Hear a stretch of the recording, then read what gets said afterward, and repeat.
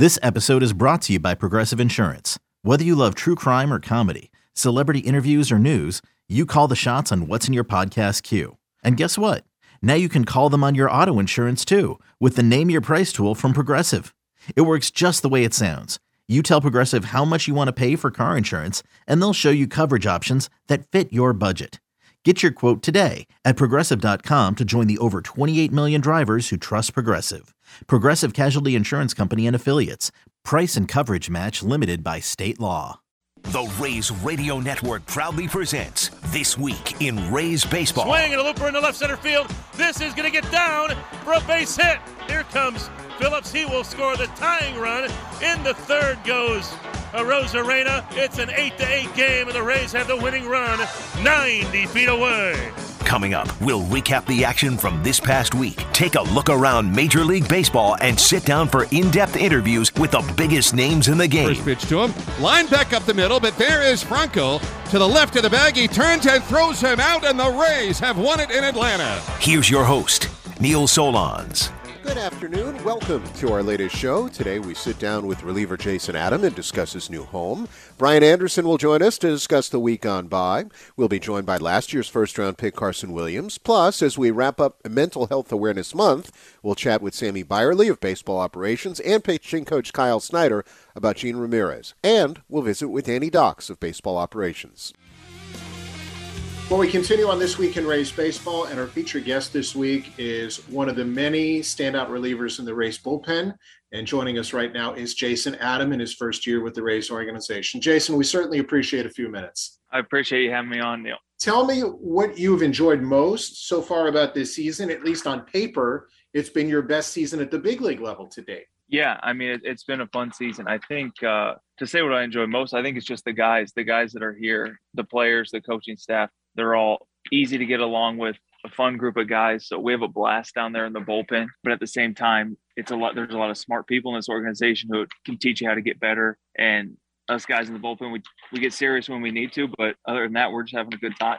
You had played for a handful of different organizations before the Rays. What has made this place maybe a little bit different? You know, you talk about the fun. Is it more fun than any other place you've been? I would say yes. And I think part of that, anytime I wasn't having the fun in the past was likely my fault, just from being overstressed or thinking about things that out of my control. So I think that's part of it. But also I think this organization from top to bottom does a great job clearly communicating expectations and clearly communicating that, hey, you do whatever gets the most out of you and just have success on the field and be yourself otherwise. So it frees a lot of us up, I think, to have a bit more fun. But yeah, so I think it's a great organization from top to bottom. We had one of those other fun guys with us as our featured guest last week in JP Fireisen. He said that you and Kittredge's dad jokes have kind of stolen the showdown in the bullpen this year. What's your take on that? I'm honored. I'm honored to be in the conversation with Kit. He's a legendary dad joker. So just to be mentioned in that wake is unbelievable. So tell me, what is your favorite? You have a go-to dad joke, or one that you remember that Kit has said that has had the bullpen like roaring? Oh, jeez. Oh, man, that's tough. So Kit's got the good scripted jokes, like the ones that you can repeat. Mine are more, I usually just make puns off of guys' names.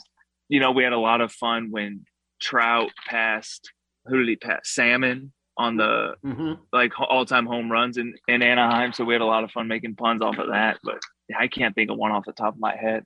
Have you always been known as a dad joke guy, or has this kind of been kind of a new thing with you and Kit? No, I think that's been my MO for a few years now. I don't know.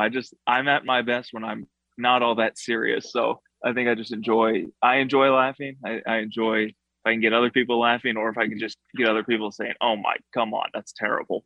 So that's probably what I enjoy even more. And I know you've also gotten the nickname, two names? JP says, because Jason and Adam, obviously. Is that? Where does that nickname rank up in some? Because I'm sure you play baseball long enough, you're going to get a million different nicknames. Yeah, this is the first one that's really stuck, honestly. I mean, Jason, Adam, like, there's not a lot of nicknames that can come from either one of those. So JP got one, and it stuck. So kudos to him. And obviously kudos to you in the way that you're pitching. You know, you mentioned the environment here and how it makes you comfortable. How much of that is mental versus anything that they've done with you physically at all? You're exactly right with that question.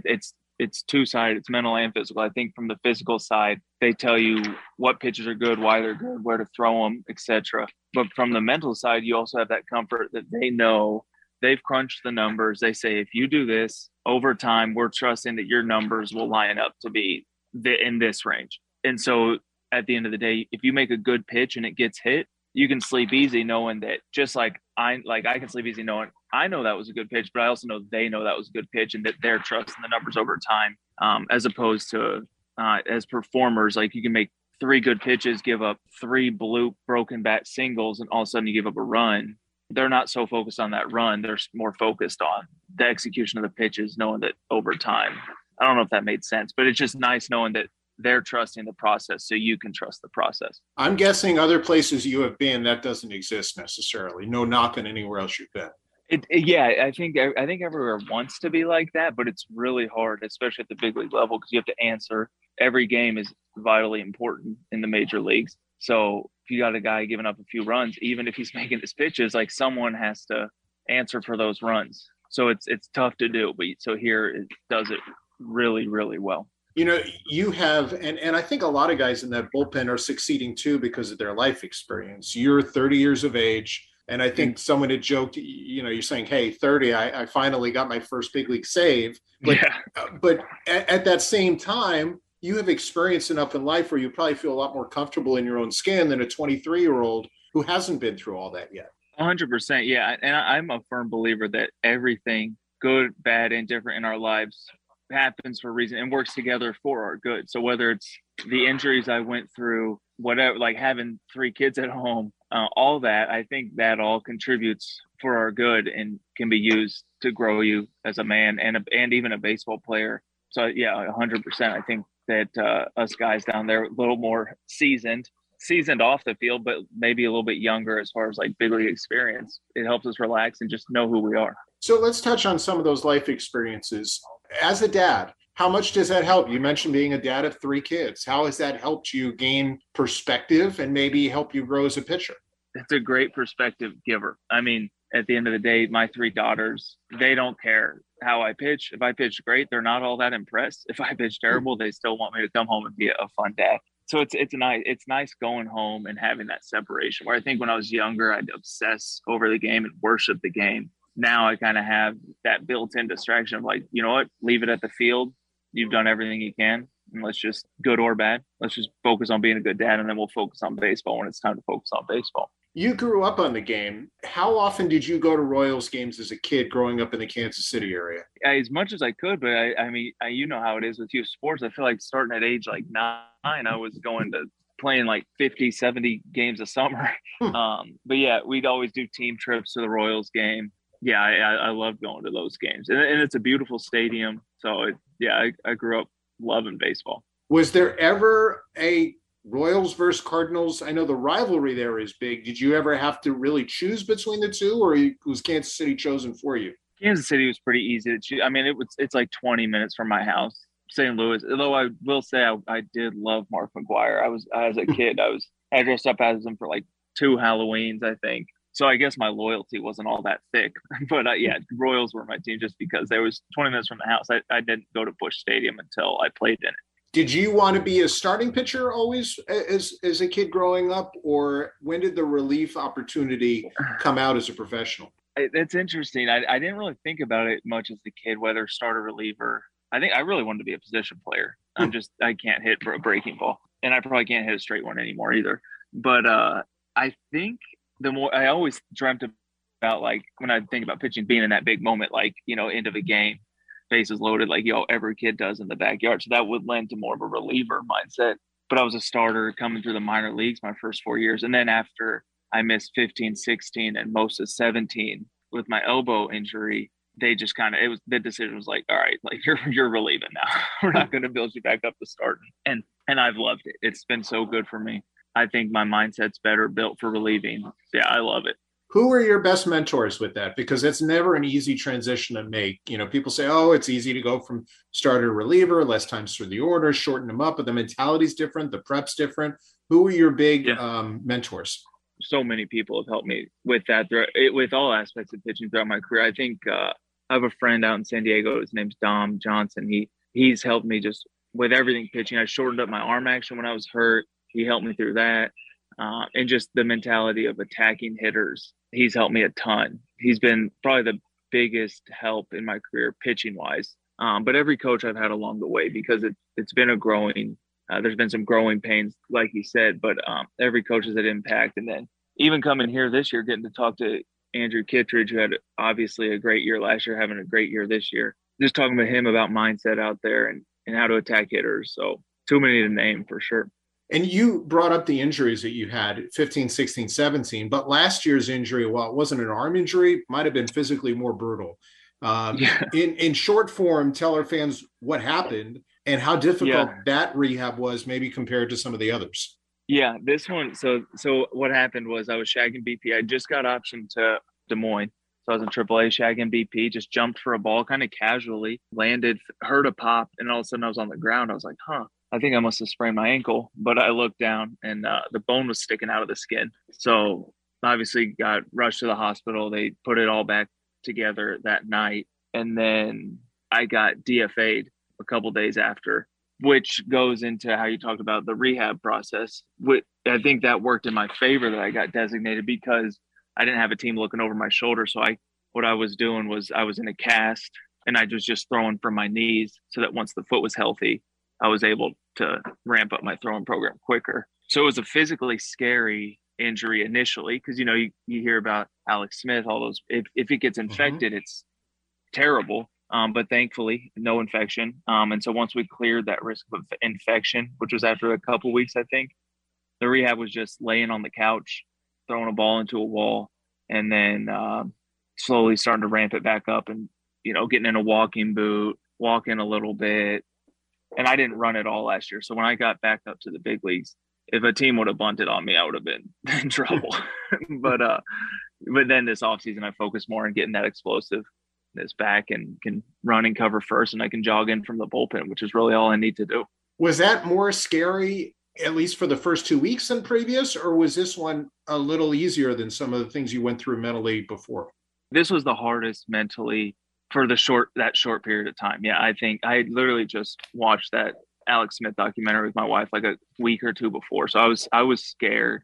First time in my life I was legitimately scared, or like it even entered my mind, that like your mortality kind of enters your mind. And that was obviously a bit dramatic, but it was just kind of where my head was while I was looking at my leg in the ambulance. And then, so that was weird. But then once we got through that, like you said, after a couple of weeks, it was a grind kind of because I was unemployed. I didn't have a team.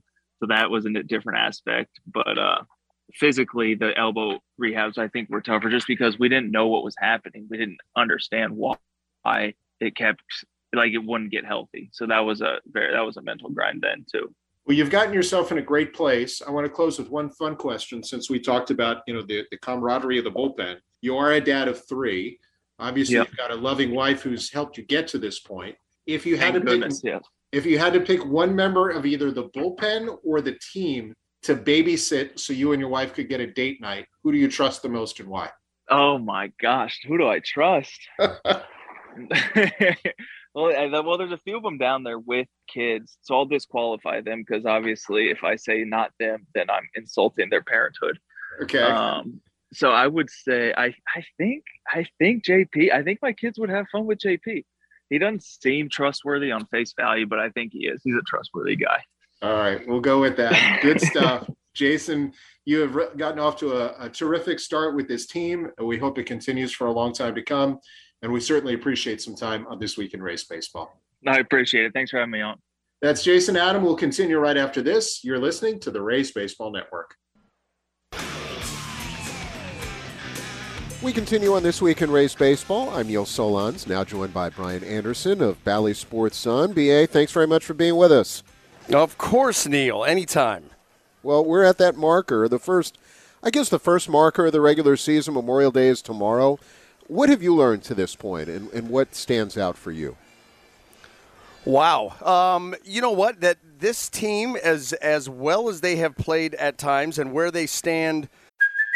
Hey, it's Kaylee Cuoco for Priceline. Ready to go to your happy place for a happy price? Well, why didn't you say so? Just download the Priceline app right now and save up to 60% on hotels. So whether it's Cousin Kevin's Kazoo Concert in Kansas City, go Kevin, or Becky's Bachelorette Bash in Bermuda, you never have to miss a trip ever again. So download the Priceline app today. Your savings are waiting.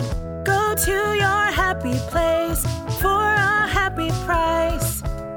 Go to your happy price, Priceline. Another day is here, and you're ready for it. What to wear? Check. Breakfast, lunch, and dinner? Check. Planning for what's next and how to save for it? That's where Bank of America can help. For your financial to-dos, Bank of America has experts ready to help get you closer to your goals. Get started at one of our local financial centers or 24/7 in our mobile banking app. Find a location near you at bankofamerica.com/talktous. What would you like the power to do? Mobile banking requires downloading the app and is only available for select devices. Message and data rates may apply. Bank of America NA, member FDIC. You know, as relative to their peers in the American League, they still haven't, I think, hit their stride and had all three facets of the game firing on all cylinders. I think we've seen glimpses of it. We obviously, covering this team, you know, day in and day out, know what they're capable of, but I don't think that they've played up to their potential yet. Certain guys certainly, but overall, you know, the defense at times has been suspect. The offense has, you know, especially right now, it has not been clicking. Certain guys are, but they've not been able to put it all together. And so I still think there's room for this team to grow. And you know, the biggest thing I've pulled out is just the inconsistency, I guess. And then when you look again relative to their peers in the American League, you know, they're still in good shape. And that's what you get when, unfortunately, you look at half of the American League stinks. So, you know, you just continue to play, you know, baseball and hopefully they can get things going and then they can take off. All right. Well, how much of the separation between the Rays and Yankees are due to the fact that the Yankees have had basically the same five starters healthy, and the Rays still haven't had Boz, haven't had Patino, and finally, Ryan Yarbrough seems stretched out after his outing the other day? I think it's a big deal. I think that's really what stood out about this series is the New York pitching staff and how well they have thrown the ball. Nestor Cortez, you know, the numbers, there's nothing fluky, I guess is what I'm trying to say. When you watch these guys pitch, there's nothing fluky about their numbers. Cortez was, so good in Game 1. Jameson Taillon was even better in Game 2. You know what Garrett Cole's capable of. It looks like Luis Severino over his last couple of starts, he's starting to round into shape, and that's the difference with that team right now is their pitching. And, you know, the Rays, again, you're trying to piece this all together. You're getting Ryan Yarbrough stretched out. You're transitioning Jeffrey Springs into a starting role, all on the fly. You know, that's not very easy to do without putting a tremendous amount of strain on your bullpen, and yet the Rays have managed to do that. And now Springs is good to go. Yarbrough's good to go. Hopefully, you know, Shane Baz is doing his thing, down there rehabbing, and hopefully he'll be back in a relatively short time frame. And, of course, the top two, when you think about, Corey Kluber yesterday, outstanding, and you knew that was going to happen. If he has a start that doesn't live up to his standards, he does a great job of bouncing back, and then your top two with Rasmussen and McClanahan have been absolutely locked down. So it's going to be a battle all season long, and I'm looking forward to, obviously, the game today, and then you're still going to get the Yankees 6 more times in the next couple of weeks. So measuring stick games all around. And we'll get to Shane in a moment. You touched on Jeffrey Springs. How hard is what he's done, and how easy has he made it look? 100%. That's the thing I think that has really been impressive, is not just his lines, his numbers, but just how he's been able to do this. You know, I didn't even really think or realize that was in the cards. You thought, well, this is a guy that can go out there, you know, multiple innings. He can get out right-handers and left-handers, and then, you know, so it makes sense. But then all of a sudden it started to happen. And you're like, well, now you've got to do this, not in spring training. You're basically going through spring training as a starting pitcher during the regular season. And that is not easy to do at all. But you know what? They gave him, you know, an expectation. They gave him a target number of pitches. Get there. And the thing about Jeffrey Springs that's been, really nice and fun to watch is just how efficient he is. So he's been able to make the most of those pitches, and now that he's fully stretched out, he's a guy that you can send out there, and he has the arsenal and the pitchability to be able to go through a lineup a third time because he has a good feel out there with what he's doing. He's got the 3 pitches. He's been able to keep them sharp and use them to both sides of the plate, and it's been really exciting watching his development right before our very eyes as a tremendous starting pitcher in this rotation. Yeah, 2 years in a row the Rays have done this, first with Rasmussen, now it's spring, stretching them out while the season is going on. But they've got a guy who is a starter on the mound today. What's impressed you most about Shane McClanahan? I mean, that's hard to even answer. I think probably the fact that I can't remember a start where one of his 4 pitches struggled. You know, a lot of guys will, they've got 3 pitches, they've got 4 pitches, and usually on any given, start, one of those is not going to be up to par. One of them he's going to shy away from because it's not very good that particular day. I can't remember a game like that for Shane. The fact that he's able to have 4+ pitches, 4 put-away pitches. When you look at his whiff rate, especially on the breaking balls, curveball, the slider, the changeup, and even the fastball, obviously he can blow you away with that. But you've got 4+ pitches, 4 put-away pitches, and they are sharp each and every start. It's just been amazing how consistent he has been and how obviously good he has been. Mound presence has been incredible. I want to look at the other side and tell me, as a pitcher, what you're seeing with Wander Franco. Is he getting himself out more, or is he being pitched that tough that guys are getting him out in certain spots? And if so, where? Well, this started back in that Boston series at Tropicana Field, 3-4 weeks ago, however long it was. This season's starting to speed up a little bit. But that series, they started throwing him changeups. And they started having success. Swings and misses, weak ground balls to the right side. And I even remarked, during those games, I said, this is going to become the blueprint.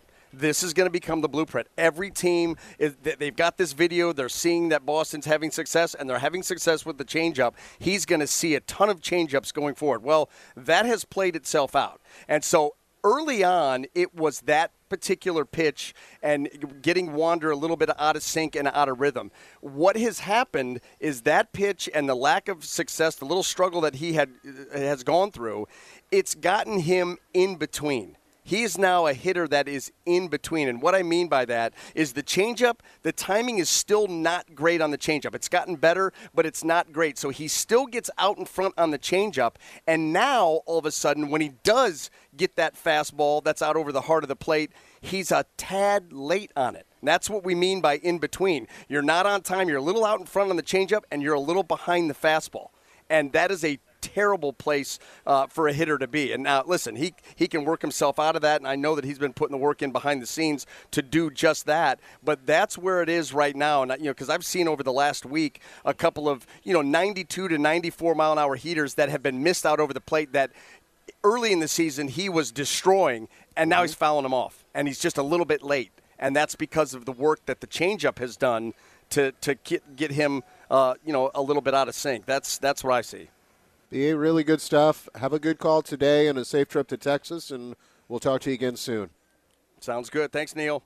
That's Brian Anderson of Bally Sports Sun as we get set for the Rays and Yankees last of 4, first pitch at 1:40. Let's turn our attention to the minor league side. Joining us now, last year's first-round pick in Carson Williams, who is off to a really good start in Charleston. Carson, thanks very much for being with us. All right. Thanks for having me. First of all, tell me what it's been like as a guy who was drafted out of high school last year to just get the chance to play full season ball here in her first full year as a pro, and what the adjustment has been like. I mean, it's been pretty special so far. Charleston's a beautiful place, and it's just really exciting to wake up every day and know you got a game to play. Honestly, I think that's the biggest adjustment is playing so many games. And it's a long season. I never realized how long it really was, but I'm loving every bit of it. What's the hardest part with that so far, Carson? Is it the physical aspect or just the mental aspect of prepping every single day? I definitely feel like it's the mental side of it more because, I mean, there's obviously your ups and downs in baseball, and I feel like the toughest part is staying as even as possible mentally. Just knowing you got to go out every day, work hard, and get better. You got a little taste of this last year in the Florida Complex League. How much did that help you kind of prepare in the off season for what was to come? It was a little taste. I can honestly say when I was going home from that those couple months out there, all I wanted to do was come back. So it's super exciting to get a full year in especially in Charleston. So I'm just having a good time with it. Tell me what maybe you did physically in the offseason to get ready for this year, because I talked to a lot of people in the organization who feel that physically you've matured a lot from even when you were drafted.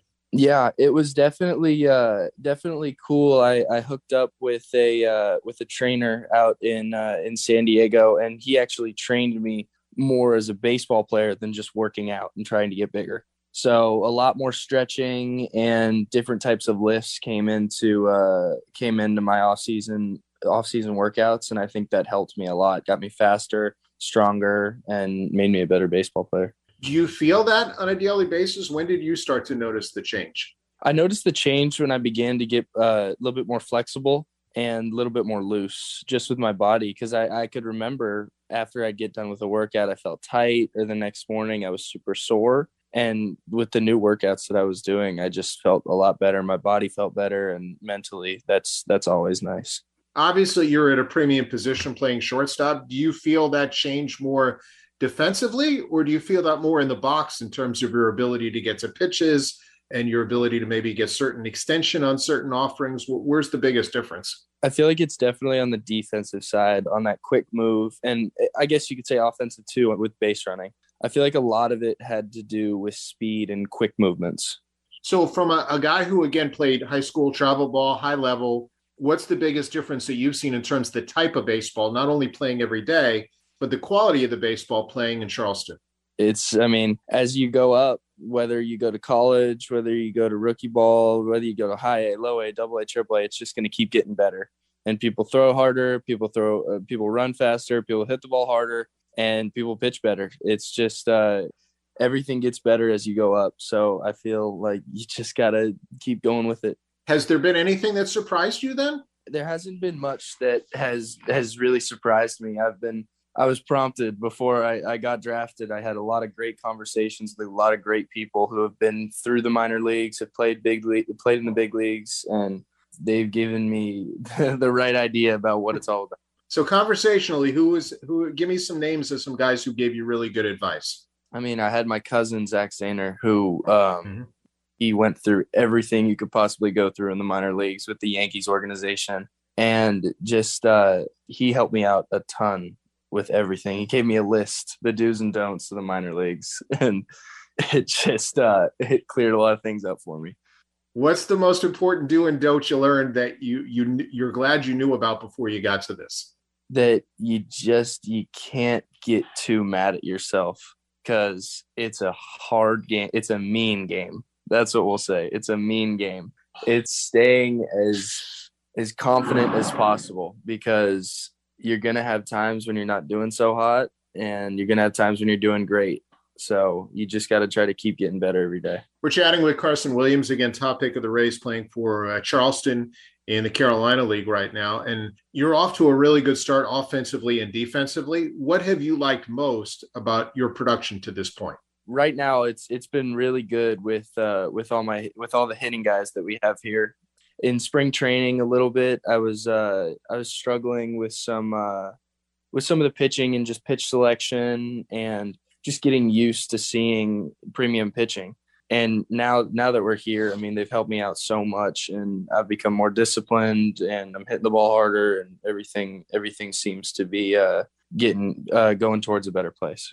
When you're going in the right direction, Carson, what are the things that you're doing best? What kind of hitter would you describe yourself as? Very, very gap to gap with the occasional power sometimes. For me, I'm going good when I'm staying right center and I have my swing path going that way, and then I'll pull a ball when I need to. But the biggest thing for me right now is swinging at the right pitches and not missing the ones that are right there. For me, when I have my good at bats, I let the ones out of the zone go, and I'm swinging at the right pitches. And defensively, what are your strengths as a shortstop right now, as a middle infield guy? The strengths right now, I've always had the arm, and love my on the run play. It's one of my favorite plays, and it's ingrained in my memory. But right now, just working on keeping my feet moving and always staying through the ball, never stop and get through the ball and make a throw.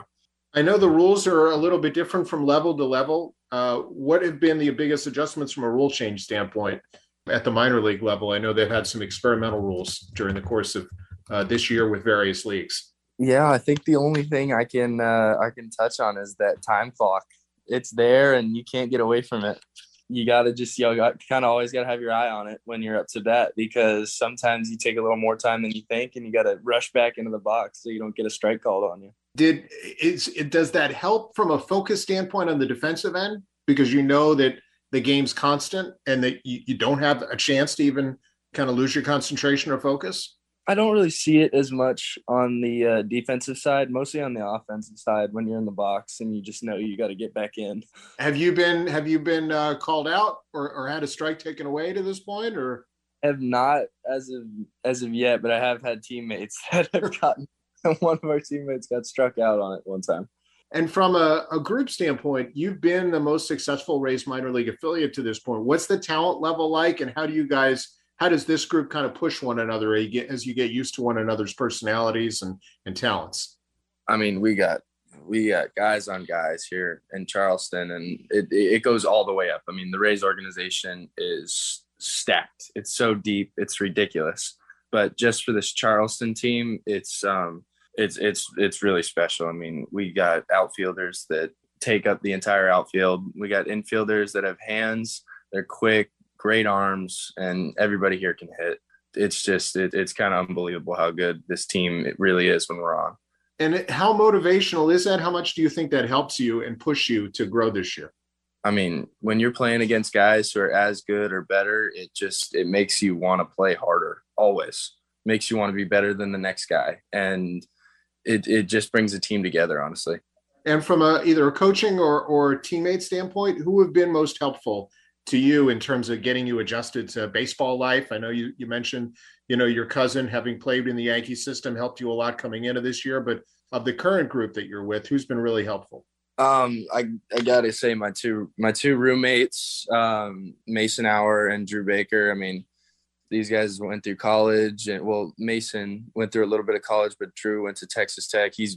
Drew's been awesome. He's helped me out a lot, just teaching me new things and giving me a little feel about the game. And then Bobby Seymour as well. Like, these guys, they know, they've been through college. They got a little bit more experience than me, and they just teach me little things, and it's really cool and fun. Well, keep up the good work. We're excited for the start that you're off to, Carson, and continued success with the River Dogs. All right. Thank you very much. And that's Carson Williams in his first full year in the Rays system for the Charleston River Dogs. He's played 36 games so far, hitting .315, 10 doubles, 7 triples, 5 homers, 24 RBIs, with 13 stolen bases and an OPS of .995. Not bad. Coming up, we will wrap up Mental Health Awareness Month with Sammy Byerly of Baseball Operations and Rays pitching coach Kyle Snyder on Gene Ramirez. Plus, we'll introduce you to Danny Docks of Baseball Ops. You're listening to This Week in Rays Baseball, and this is the Rays Baseball Network. When you need mealtime inspiration, it's worth shopping Kroger, where you'll find over 30,000 mouth-watering choices that excite your inner foodie. And no matter what tasty choice you make, you'll enjoy our everyday low prices, plus extra ways to save, like digital coupons worth over $600 each week. You can also save up to $1 off per gallon at the pump with fuel points. More savings and more inspiring flavors make shopping Kroger worth it every time. Kroger, fresh for everyone. Fuel restrictions apply. Well, we continue on This Week in Rays Baseball, and joining us right now is Manager of Baseball Operations, Sammy Byerly, as we wrap up Mental Health Awareness Month. And Sammy, first of all, tell me your overall thoughts on how things have gone as you, as a group, have helped the Rays remember Gene and also built awareness for mental health in the Tampa Bay area. It's been really incredible, the response, both internally with our players and staff, and externally, the response to both the cause and to Gene himself. I think it's very apparent how much he was loved and is loved by everyone here. And the response has really shown that. And I know his family is very grateful that has turned into kind of a larger effort to raise awareness in general. Tell me how you first of all got involved, because generally you're handling a lot of stuff with the 40-man roster and contracts, and you kind of became kind of the go-to person to help organizing this entire month. I wasn't expecting that, but I'm very grateful that I got to sort of act as the go-between for the Ramirez family and all the different people that have been involved within our organization. I think we knew we wanted to do something to honor him, and we knew we wanted to do it right. And by doing it right, it would involve, I think I wrote down everyone that has helped. And I think it's about 10 point people. So rather than having the Ramirez family be in contact with each person individually, I sort of funneled for them. So I can't take credit for much of anything that we actually did, but I connected everyone to the right places to make sure it was done right and with the level of care that we wanted to do it with. So it sort of happened by chance, but I'm just so grateful now to know the family and to have been able to help in any way that I could. Well, it sounds like it's been quite successful, A, in building awareness. We've done something here every single week, but B, also the money that was raised from the auction during this month.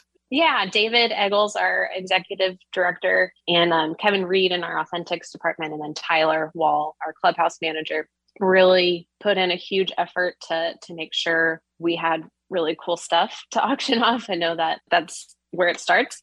We auctioned off the jerseys that the team wore in spring training and a lot of other items that coaching staff and players donated to help raise money. And I think we ended up around $25,000. And again, just the effort that people put into doing everything and making it what it was really incredible. Can you put in perspective? I guess that can be a really big impact too for the Crisis Center. You know, I talked earlier this month with Clara Reynolds, and their needs are really great right now. Yes. Yeah. They're a fantastic group. They came to speak to our minor league players during spring training with the Ramirez family, and Clara and her group were really instrumental in helping them figure out their message, along with Vince Lodato, who was our EAP, just really helped the family streamline their message and communicate with our guys. I know they're grateful for the partnership with us. We've had a partnership with them for a while, obviously with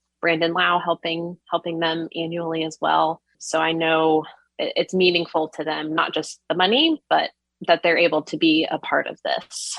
It's been touching to see what the Rays have done at home, but also the way folks have joined in on the road. The Angels wore the green ribbons as well in Anaheim. And I know as you wrap up the month, you're going to Texas, Gene's home state, and the Rangers are helping too. It's been, we sort of let the other teams know that we were going to play on the road in May, what we were doing with the green ribbons, just so they were aware. And the Angels jumped in and said, hey, we want to raise awareness too. We want to put those on our jerseys for our series there. They had some other efforts going on at their stadium as well. I noticed that they were handing them out to fans as they came in. And then the Rangers, so there's a foundation called Keeper of the Game that Gene and his family have worked very closely with, and they're based in Texas. Gene was raised in Fort Worth, Texas. And so David, again, reached out to the Rangers, his counterpart there, and they are going to have their 50-50 proceeds benefit Keeper of the Game. And they're going to have an on-field presentation with Gene's mom and dad, his brother, and a cousin of his before the game on the 31st. And they've gone above and beyond. There's going to be a ton of family out at the game as well.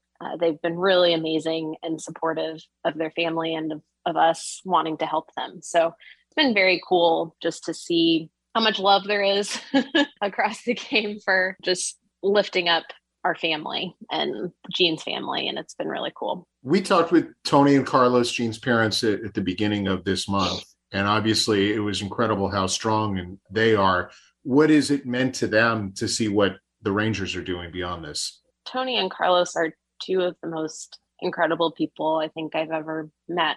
They're just warm people, and their whole extends to their whole family. And they were blown away to find out that the Rangers were also going to contribute and help and do something local, so that it means the world to them. They're grateful for a ticket to the game. So everything beyond that, they're just incredibly, incredibly grateful for everything that's gone on to honor their son. For the Rays organization, you've been with this group for a while. How has this changed baseball operations, hopefully for the better? Obviously, from tragedy sometimes comes a ray of hope, some sunshine, and what you guys have done obviously stands out.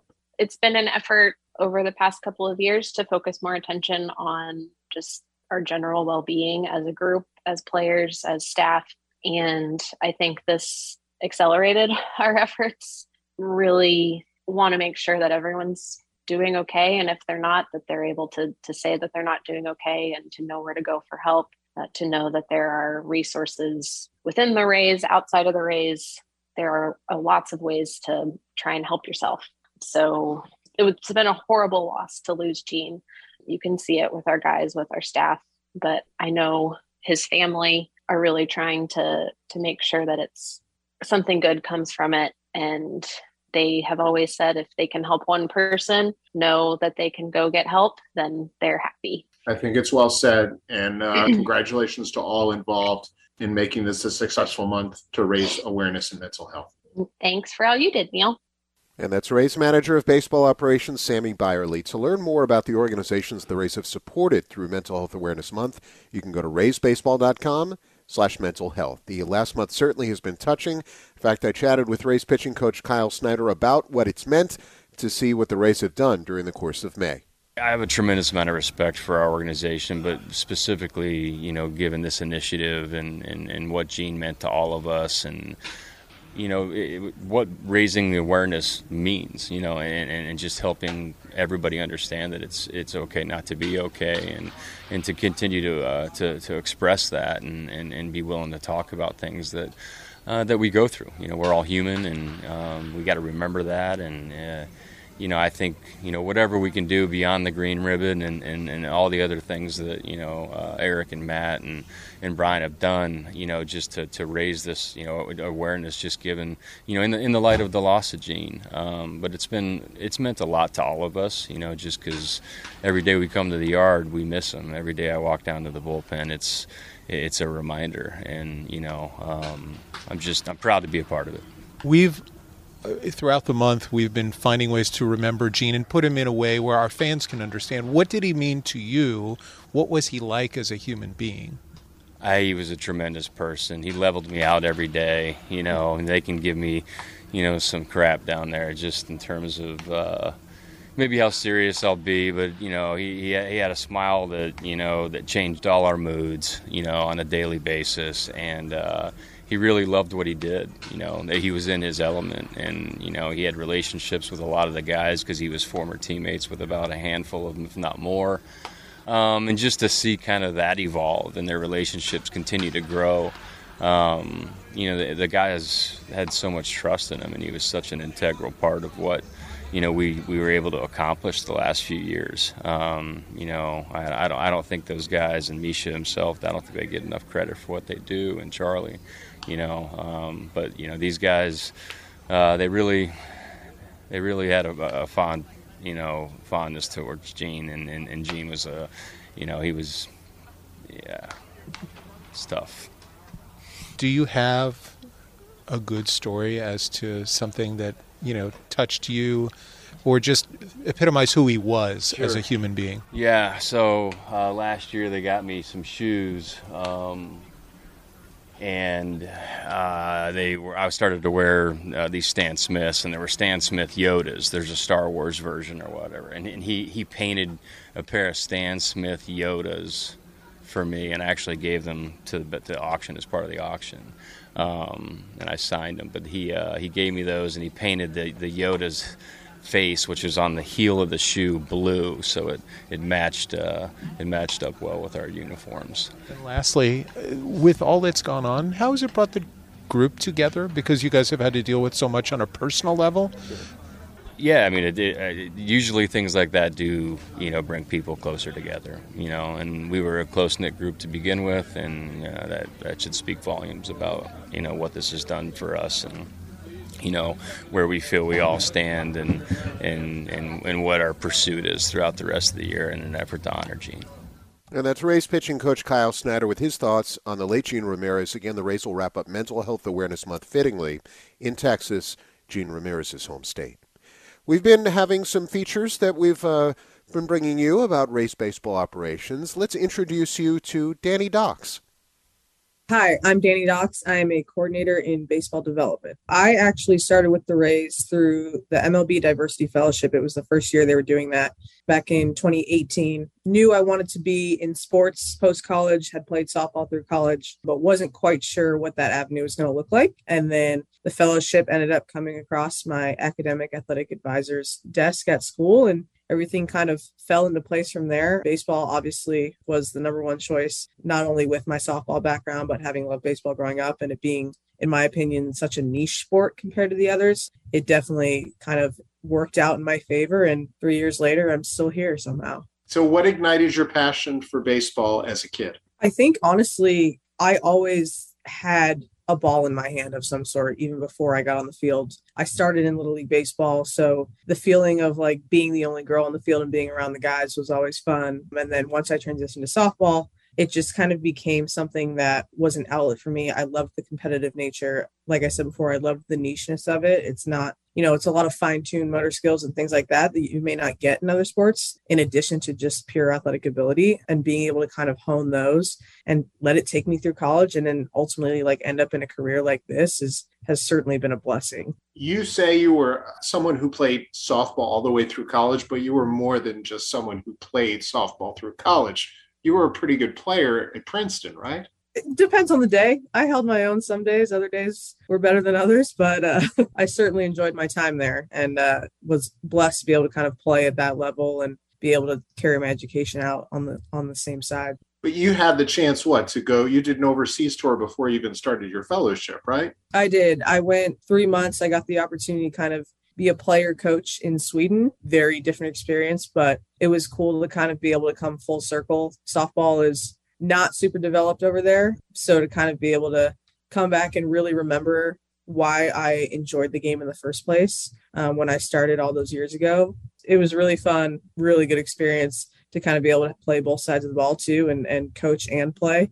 But yeah, Rays were very, very nice in letting me kind of accomplish that before starting the fellowship. Did you have other choices with the fellowship? Because I know you, in essence, apply to Major League Baseball and then teams reach out to you. Were the Rays the team you chose ultimately, or were there other options? There were definitely other teams that reached out. The Rays were first and kind of pursued the whole way through. And, talking to people that already worked in the industry, it was made very clear to me at the very beginning that if I was lucky enough to get the opportunity to go with the Rays, I'd be remiss kind of not to take it. So while there were some other opportunities that came up along the way, the Rays were the most persistent, the first, and it certainly worked out. So give us an idea of what types of things you've done for the Rays and maybe what you hope to do in the future. So the fellowship, the first 18 months of my time with the Rays was almost like a rotational program where I got to kind of do a bunch of projects in a bunch of different areas, from research and development to player development, all of those types of things. And then towards the end of the fellowship is when I kind of started to funnel into more of what I do now, which is in baseball development, which incorporates a lot of player development, performance science for me. So my job is essentially I travel around to all of our minor league affiliates, spend some time there with our coaching staff and our players. And I'm kind of, the buzzword we like to use is I bridge the gap between our on-field staff and players and our front office team and the analytics. So a lot of it is creating relationships, being available, ad hoc research projects as they come up for our coaching staffs, and just kind of making sure that communication flows between both ends. It's easy to be out of sight, out of mind when front offices, obviously the Trop and affiliates, are out there across the country. So I'm kind of that conduit between the two. As far as future, I'm not entirely sure what it holds. I do know I thoroughly enjoy being on the field. I enjoy my time at the affiliates, the day-to-day things that I get to do there. I love being able to put a glove on and form the relationships with the coaches and the players, in addition to the relationships I have in the front office. So What it looks like, I'm not sure, but I certainly would not want to stray any further from the field than I already am, if that makes sense. Because I asked that since there are a lot of women now coaching, and we do have a women manager in the Yankee system. Is that something that you hope to do someday? It's certainly not out of the question. I would love to dip my feet in there and see what that's like, but I'm not opposed to just kind of seeing where the coordinator route takes me as well. But I do enjoy the minor league side a lot, the player development side, getting to work with the younger guys, the guys working up through the system. So whether it's coaching or field coordinator or any type of coordinator, whatever that is, none of it is out of the question as far as what I want to do right now. But I do know that I want to be out there with the relationships on the field and being able to kind of do that on a day-to-day basis. And what did you study at Princeton, and which has become more applicable? What you studied there or the softball experience that you had there? I was an ecology and evolutionary biology major at Princeton. So there are certainly ways you can spin what I took from my education at Princeton, problem solving, things like that. I wrote a thesis on color vision in hummingbirds. So not quite sure that applies to my day-to-day responsibilities here with the Rays. Certainly being able to put a glove on and my softball experience has lended itself to my responsibilities here potentially a little bit more, but it's not to say I got nothing out of my major, but it's not something that I would say that I use on a day-to-day basis here. Great to introduce you to Danny Docks from Rays Baseball Operations, and terrific to hear her story as well. And we thank her and all the guests on the show today. Before we continue, why don't we pause for station identification? This is the Rays Baseball Network. WDAE St. Petersburg, W237CW Pinellas Park, WBTP HD3 Clearwater, W224BE Brandon, and iHeart Radio Station. Hey, the little Rays in your life can be part of the action, too, with the Rays Rookies Kids Club presented by High Chew. Sign up today. They'll receive a backpack, hat, 50% off tickets to select home games, and more. Memberships are limited. Go to raysbaseball.com/Rays Rookies. We do thank Danny Docks for being with us and all the guests on the show today, including Rays reliever Jason Adam, who's off to a brilliant start this year. Brian Anderson from Bally Sports Sun, the Rays top pick from a year ago, shortstop Carson Williams, joining us from Charleston. Also, Sammy Byerly from Rays Baseball Operations for talking about Mental Health Awareness Month, and also Rays pitching coach Kyle Snyder. If you ever have something you want to hear on the program, all you have to do is tweet me. You can do so at Neil Solondz. Next week, the always entertaining Brett Phillips, and much, much more. Special thanks to producer Jason Behringer. I'm Neil Solondz. The pregame show's next on the Rays Baseball Network. Thank you for listening to This Week in Rays Baseball. Breaking ball lifted to the air, way up there, into right field and deep. Judge is going back towards the corner, at the wall, gone! And the Rays jumping from 4-1. If you missed any of the show, catch it on archive at raysbaseball.com/radio. With first and second, the 1-2 pitch. Swing and a miss! He struck him out! Keep it right here. The Rays pregame show is next.